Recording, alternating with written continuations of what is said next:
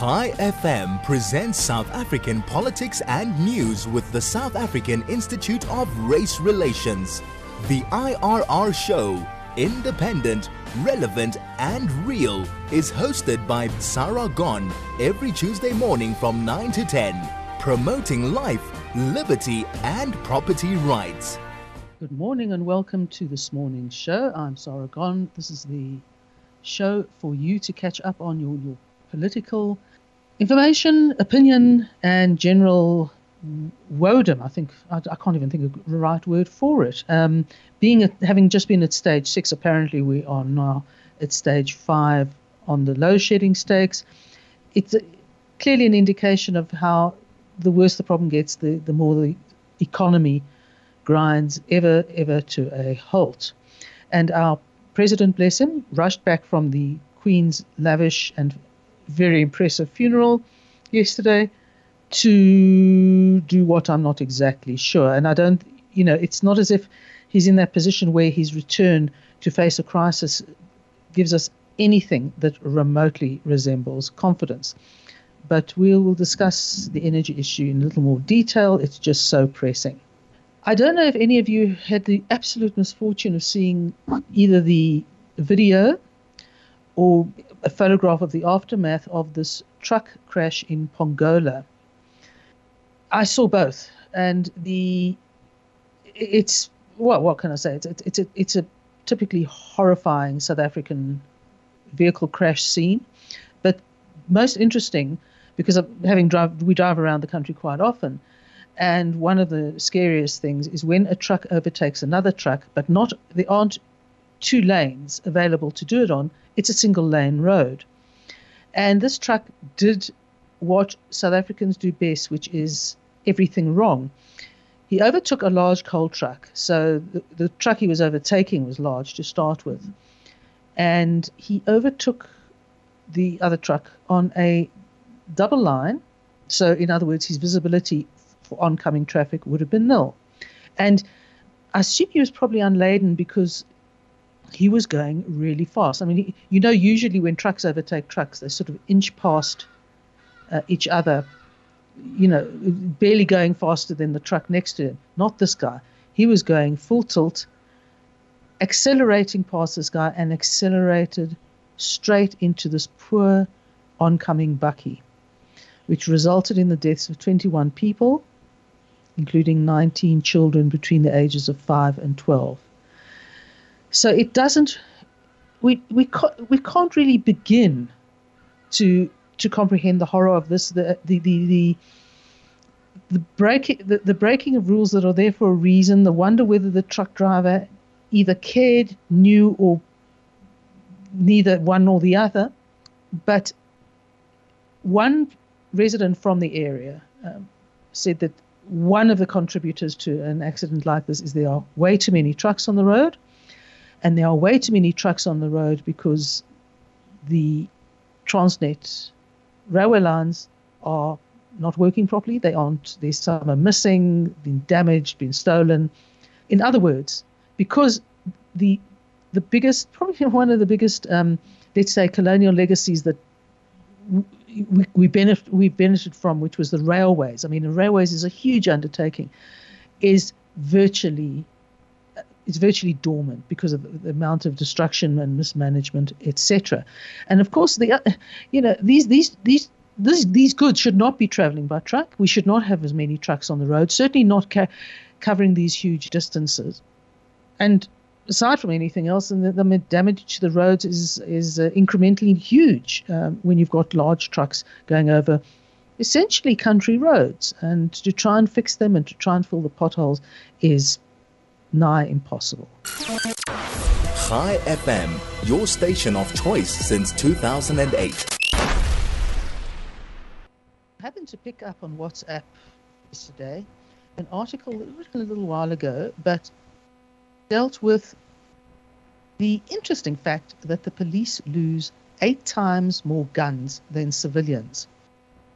The author, MacLeod, was asked to basically investigate the comparative firearm losses suffered by the SAPs and and private citizen. And in the 6-year period from 2005 to 2011, SAPS lost a total of 18,196 firearms, which equals approximately 3,030 firearms per year. It also revealed that between 2009 and 2014, AfriForum revealed that SAPS lost 7,892 firearms, which averages around 1,578 per annum. In the 2014-2015 cycle, SAPS personnel lost an average of between 1,045 to 2,007 firearms per 100,000 officers every year. Now, they couldn't obviously tell what the exact number of civilian firearms were, but they estimate that the number was between 2.5 and 3 million, right? And we're looking at that number of firearms in the possession of almost as many firearm owners. Some will obviously will have collected more compared to the, I don't know, I think it's 150, 160,000 odd policemen. The difference apparently in the recovery rate is also very important. The sooner a gun is lost or stolen, it can be recovered. And the less opportunity there is for it to be used in the commission of violent crime. But as we know, the police, through the officers of their gun registry in Gauteng, spent years selling guns to gangs in the Cape. And to me, it is just so symptomatic of everything that is rotten in the area of governance that needs most to be upright and too terrible to think about. But there we have it. The police are losing their guns hand over fist. And one view was that you don't really lose a gun. You either have it stolen, or more likely in the case of the police, you sell it. So the assumption is probably valid that these things get sold. Now, in light of the fact that my guest is already online, I'm going to come on 5 minutes early with him, and to commence the interview, shall we say. Ian is going to discuss with me an aspect that we have discussed once or twice before, but is reaching extraordinary proportions. We talked about the creeping into particularly elite private schools, but not only, but largely the elite private schools in this country, of critical race theory. Through the form, it's usually described as, what do they call it? Diversity, equity, and inclusion. They always use phrases that sound very positive. Let me summarize critical race theory as this. The theory is that the situation that blacks face is caused. It has two links. One is that the racism they experience is committed by whites as a result of the whites' sense of white supremacy and their disregard for blacks. But that in itself is not alone. In order to really hamper the position of blacks in society, there has to be the power element, and that is the fact that the whiteness and the supremacy and everything related to it, together with the exercise of power, causes blacks in particular and other minority groups to be kept down, not to reach the equal status to whites, to be forever sort of on the back foot in the provision of all services and all benefits. I'm putting it probably as pretty much simply as I can. Now, what that's happened is that thesis has been used to almost create a curriculum in school to get children to understand each other and to be more inclusive and understand each other's cultures. But what it does mean is that in diversity, what you're looking at is not a diversity of pupils of all kinds in school. It is about appreciating and recognizing the value of black students or gay students or whatever the target group may be. And the idea is that one must work to create equity, which is actually what they mean is equality of outcomes. In other words, whatever you do at the start must ensure that at the end of the day, outcomes reached by all across all colors is equal.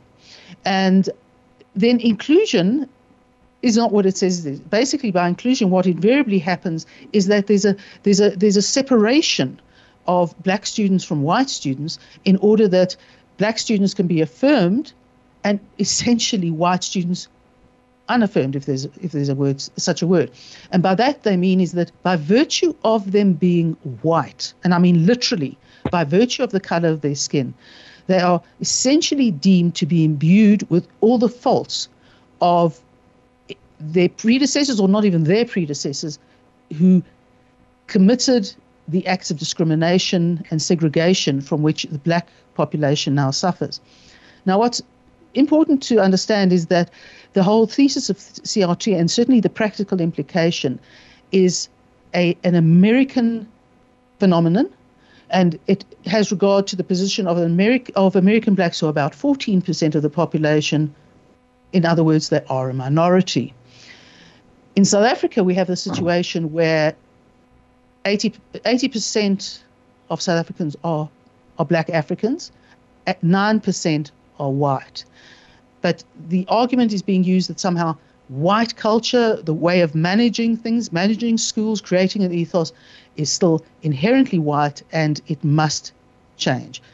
I think that's as best description as I can get. Now, my guest, Ian MacLeod, has studied at UCT and Rhodes, as well as the Gordon Institute of Business Science, where he obtained his MBA. He returned to Gibbs after graduating to help launch the school's Center for African Management and Markets, and to drive an exploration into the viability of a business family network for Africa housed at Gibbs. He's run 5 comrades. He's ridden his bike 900 kilometers. The man obviously desperately needs help. Welcome to Chai FM, Ian. Hi, Sarah. Thanks for that introduction. I declare a note of concern. Ian, given your perhaps your areas of study and your areas of business practice, how did you become aware of this implementation of the thesis of critical race theory or diversity, equity, inclusion in schools, and when did it start? What made it perturb you? Yeah, I think it's not so much my work and other experience. I think all of us start seeing these things emerging, and we certainly see it at work. I think BEE is one of the troubling elements, and we see these things emerging. I think I encountered the school element probably on social media initially, and it bothered me for all the same reasons that any radical thinking bothers me. It's an obsession. Nobody really opposes sensible approaches to opposing any sort of bigotry, and these are tough race and sex issues. But I think it's really the obsession and the reliance on, frankly, some quite mad academic models. And I think it was the hypocrisy and the incongruency of the thinking that really sparked me, or to use their words, it triggered me. Chai FM, 101.9 megahertz of life. Ian, before I ask for your practical experience of seeing the disaster that the implementation of this sort of program is in schools, I'd just like to put out and ask you to comment. I think for most people, I dare say for most people, the instinct is that when discrimination or disadvantage has been seen in the society, the natural instinct, both at a school level and beyond, would be to find ways to bring people of different racial groups, different sexual identities, different sort of the outsiders, is to create a sense of understanding for kids to understand what is what is the right approach to take, what is the wrong approach to take, understand where people are coming from, why their cultures are different, why they might have different approaches to things. In other words, the idea for me, and I was very involved in schools for many years, so I saw it happen, well, a decade ago, let's put it that way, before this became a big thing, the idea was that you try to make these changes happen, you try to encourage them, you disciplined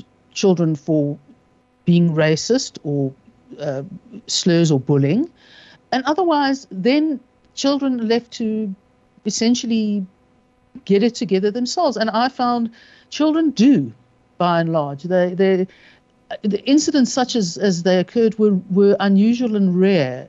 Kids would find that equality, that sense that everyone has equal rights, should be equally responded to, but at the same time they have different sets of talents and skills, and that's okay too, because people play a different role in a school, and people who are not as skilled as other kids will, by and large, admire perhaps the boy who keeps getting, best batsman for 10 years running.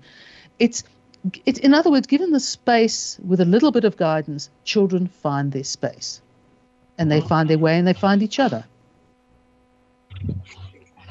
Yep, I agree. I think what I oppose is the social engineering, which is what is being done. They're trying to perfect society, and firstly, I think that's impossible. Secondly, I think it causes worse outcomes. In my opinion, certainly in my school experience. Ian, are you with us?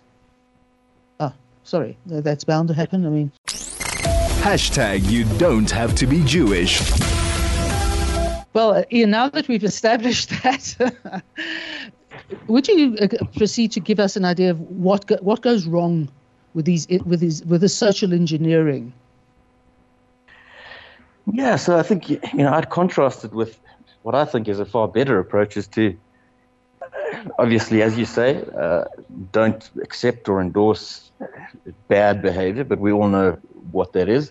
And to, I think the best way is to let the guys play rugby and chess and sing in the choir together, be in class together. And I think that's the way humans live and interact and learn. What I see happening at the extreme, and it's becoming more mainstream, is the inclusion of radical academic models, and you get things like microaggressions. And well, what is a microaggression? It's something that the academics will tell you they know what it means, but how do you translate that to the school where a teacher is going to implement it? And why is that better than a teacher simply saying, well, if you say something a little bit nasty, the teacher should intervene? And so I think there's this vast radical ideology that has crept in and is now creeping deeper and deeper into the mainstream. Before I go on to your specific experience, there are just two things. One is, I think you're right about the creep of a radical ideology, because essentially it is a non-individualist, conformist ideology, and it is ultimately, and it has as its end game, a Marxist society. Capitalism must be overthrown. That may not be necessarily spoken out, but that's certainly what appears in the literature. The other thing is that the creep into the schools is often insidious. Parents aren't aware of it until it's kind of crept in.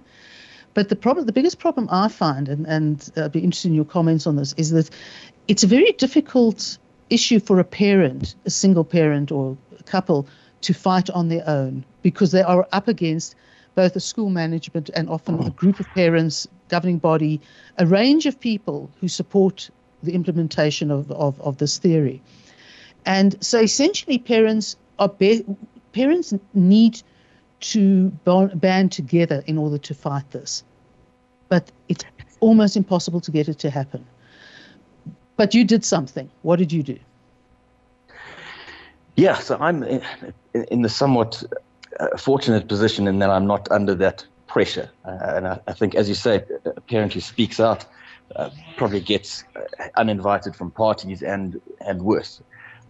So I'm fortunate I can speak out, and so I've written a few pieces for the Daily Friend, and I wrote a list of 16 questions that I published as an open letter.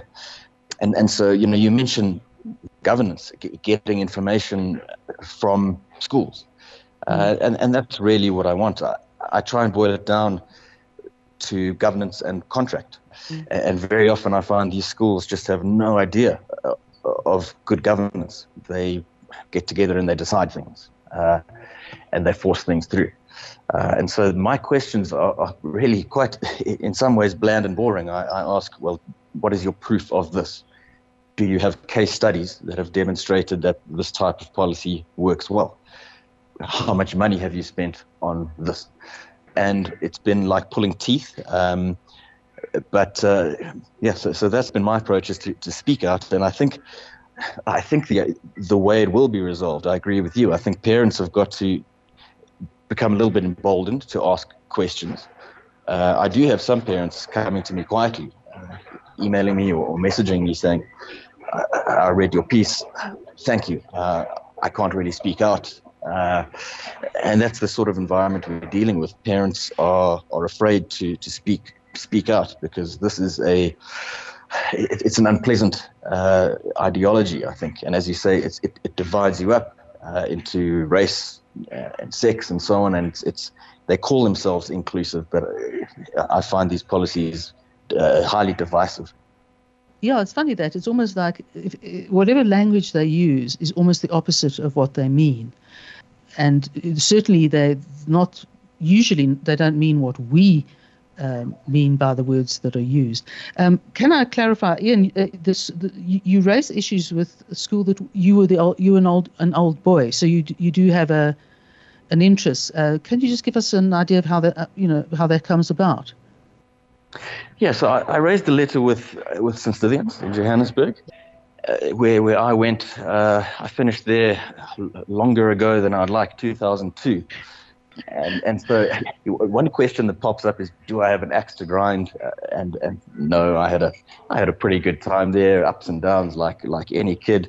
I'm certainly not the guy who sings the school song at the afternoon braai, but I have no axe to grind. I have some affinity. My approach really is I suppose to take a high profile case and make that the locus of my debate. Without, I suppose the caution is you don't want to come across as bullying or having an axe to grind. So I do make a general debate as well, but I think St. Stithians has been they have made an effort to be the leader in this, and so I think if you want to be the trailblazer, you've got to take the heat of the arguments and the questions. No, that's. I mean, I would have assumed, and interested to hear, I would assume that just the very approach, the raising of the questions, would have resulted in a defensive response. So look, their initial response, and they've said this to me later on, was we don't respond to unsolicited online petitions and things like that. I have since engaged. I had a meeting with the headmistress of the girls' school. St. Stithians is actually probably 6 or 7 schools, ranging from your little grade RR up to 2 high schools, 2 primary schools. So I have met in person with the headmistress of the girls' school. I've engaged on email with Celeste Gallardi, who's the rector. She has sent me answers to the 16 questions via email, and I have returned with requests for clarity. I think several of the answers, some were fine, some were confusing, and some were I think problematic. So I've asked for clarity. I'll give her some time to engage on that, and I'll write another piece updating people once I've got clarity on that. I see that bishops in Cape Town, which is, I suppose, an elite school amongst elite schools, which has gone through a lot of the problem with some of the stuff that 80 parents have signed a letter to the principal complaining about issues such as these. I'm not as yet sure what, if any, response they have been given, but that's a sort of, that's certainly a number of parents that can take an issue on. There being too many to have their child or their children victimized by the school management. But what's come out is that leaping to the defense of the principal is Rachel Kolisi, Siya Kolisi's wife, saying, no, basically this is a good thing and it must continue and blah, blah, blah. I'm a little concerned that someone who has, shall we say, relative celebrity status would end up being in a position on behalf of the principal to quash the efforts by the 80 parents who are very unhappy with what's going on. Does there tend to be sort of a high level status person involved in this sort of thing, either on the governing body or in the parent body, pushing for these changes? Yes, on bishops, I'm not sure who signed what. I think there were a couple of letters that went back and forth. I think one was unsigned, another signed. And I think the problem there is really the straw manning. I think, and I find this, I say, I have a question about the particular way you're doing this. And they say, oh, but that's homophobic. I say, no, well, I'm actually not at all. I had a particular question about, is this the most effective way? Do you have evidence that it works? What does it cost, etc.? I think you certainly get big personalities that get involved. And I think one way that happens is that you get, and this is demonstrated with case studies in the US, you get, so I don't say this about any particular school, but you do get a radical who arrives, one teacher, and they may be, your typical PhD in gender studies from a liberal arts college in America. And this teacher, to apply the term that Gad Saad uses in his book, The Parasitic Mind, starts sowing these radical ideas, and they spread like mind parasites. So I think that's the one type of big personality that not a celebrity, but sort of one person who can really spark this thing off, and then it takes on a life of its own. And then, yes, I think you do get cases where a celebrity starts wielding that power, and we often see that play out on social media. But I think the bigger problem actually is the person who's under the radar, who quietly is meant to be teaching maths, but is in fact invoking what they call social emotional learning, for example. And in fact indoctrinating kids far from the view of parents, of any form of governance. High FM 101.9 megahertz of life. Ian, the other sort of common process I've seen, and it looks very, very manufactured because it's happened in more than one school, is an allegation of racism is made. The children go out in protest. The EFF usually pitches up very soon thereafter. All the right terminology is used. The school management is faced with a situation it's never had before. It doesn't know the concepts. It's completely blind. And somebody, often a fairly radical parent, will recommend the services of a consultant on this issue. And these consultants come imbued with all sorts of connections to American institutions that promote CRT in schools, in education, etc. And these people come in, and the advantage they have is they have ostensible expertise. They know what they're talking about. They know how to deal with the kids. And usually it's under their guise that the kids start being split up and being conditioned into the I am the superior victim and I'm the inferior oppressor. Then surely this leaves the schools at a great disadvantage, because management and teachers go with it because they know nothing about it. So they see experts coming in, being recommended in to save them. Yeah, the consultants are a big issue, and there are a handful that seem to be the hot shots, the go-to. They command top dollar, I believe, and they'll do all the corporates and the big schools. And yes, I think I think it's a process to really understand the dangers of critical race theory, woke, etc. And I think parents are very, very, very busy. They do their best. They have limited time. Most haven't sat down like some of us have done and dived into this. And I think a lot of the terminology you mentioned earlier, a lot of the terminology does sound very nice. I mean, who wouldn't want to stop a microaggression? Who would oppose being inclusive? But I'm rereading 1984 at the moment, and this sort of new speak is dangerous. And I think the consultants are very good at bamboozling. They have all the lingo, and you can look around the world, it's all the same lingo. It all comes from, you can trace it back to a handful of academics from the 60s seems to have been a big time, but Marxian thinking as well. I'm told one or two of these consultants have statues of Marx in their offices, which is they're welcome to do, but is a bit concerning.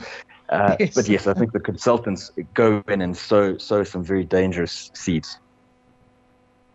No, it's a big thing, and we are looking at that in greater detail, which we will come to. I think, your microaggressions that amuses me to some extent, because while a child may be hurt by something another child says, if you don't know at all that what you've said or done is a microaggression, your only response, if you're accused of something and it's not dealt with properly, is to say nothing at all. So was there a question there, Sarah?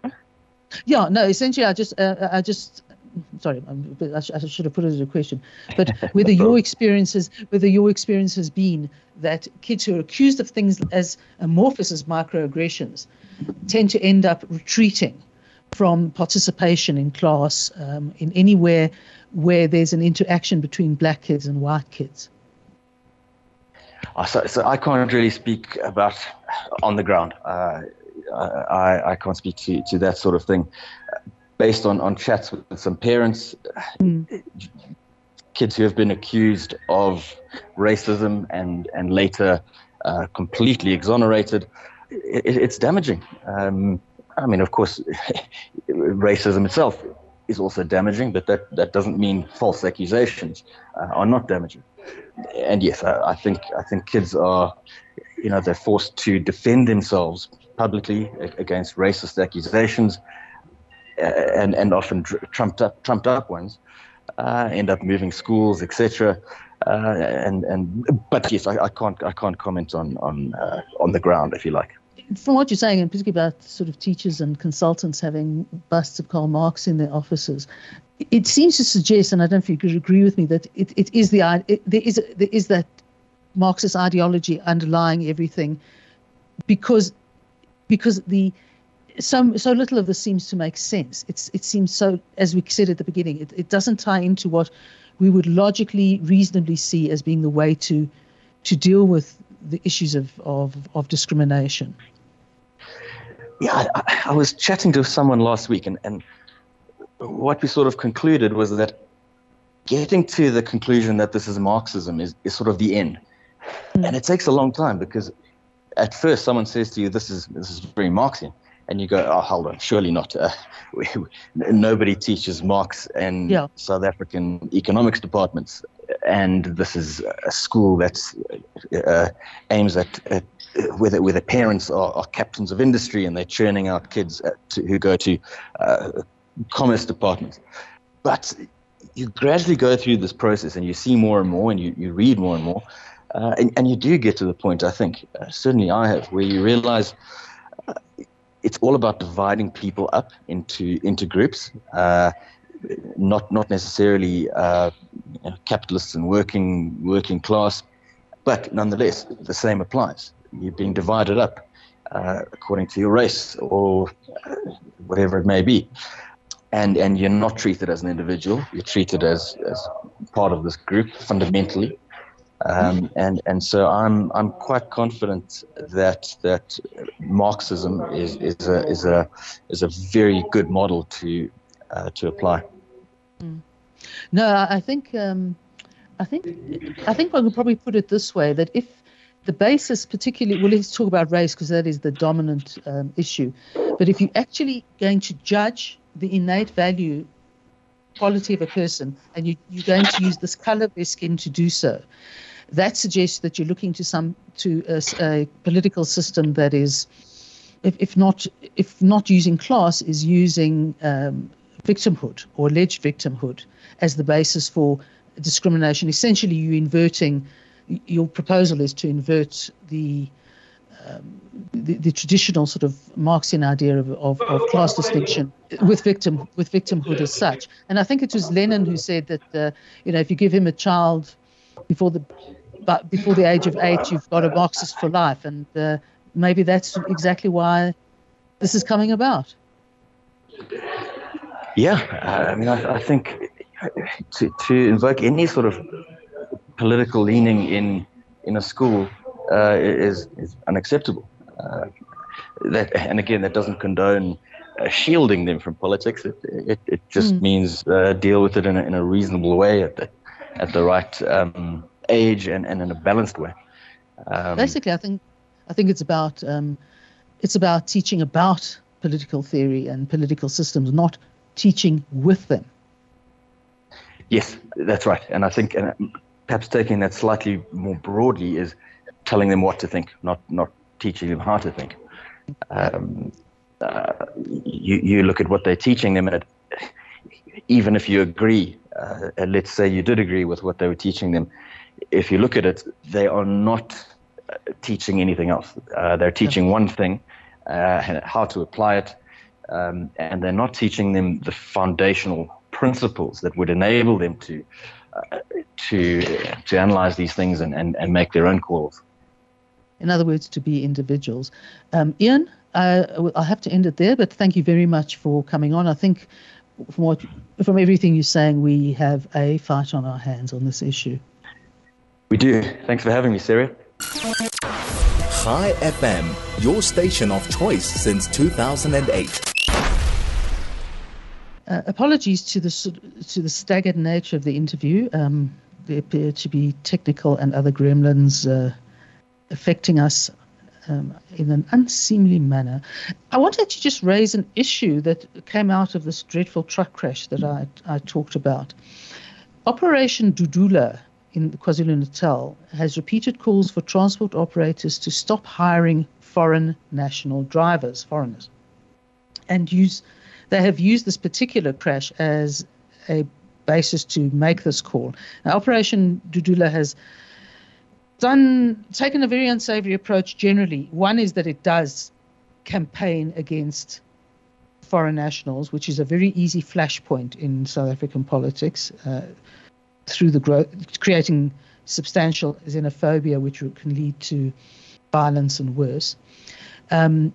But what they've also been doing is they've been going into businesses to ask, for the identity of people's employees and similar such actions, which I would say the police should put a stop to, because it's none of their business who people employ. But I haven't yet seen any indication of whether the driver of this particular truck, who's now going to be charged with at least 21 counts of manslaughter, if not murder, was foreign or not. I think the only thing I know about him personally, I think his name is Sibusiso Siyaya. Please, I open to correction on that. But there is nothing in the reports that say that this particular driver was a foreign national, which means that whether it was or whether it wasn't, the rules of road have to be obeyed, and they have to be obeyed by truckers, whoever drives them. And it strikes me that they're being very opportunist, because the Operation Dudula is going to visit the families, etc., etc. While one understands in a period of high unemployment, that people feel desperate and may feel the jobs are being taken away from them and services are being used by foreigners, which doesn't about the jobs, but services will be used. It's a tinderbox, so it's an issue that has to be dealt with very carefully, and the government should sure as hell deal a lot more carefully with it than it does. And as I say, it's irrelevant whether the driver was a foreign driver or not, but if he was, this is an ideal opportunity to cause a great deal of mischief. And as far as I'm concerned, it's got to be condemned in every sense and for every reason. On that sober note, thank you for joining me, and I look forward to seeing you next week, and hopefully a sort of cleaner, neater, tidier line for our guest. Join me then. Thanks.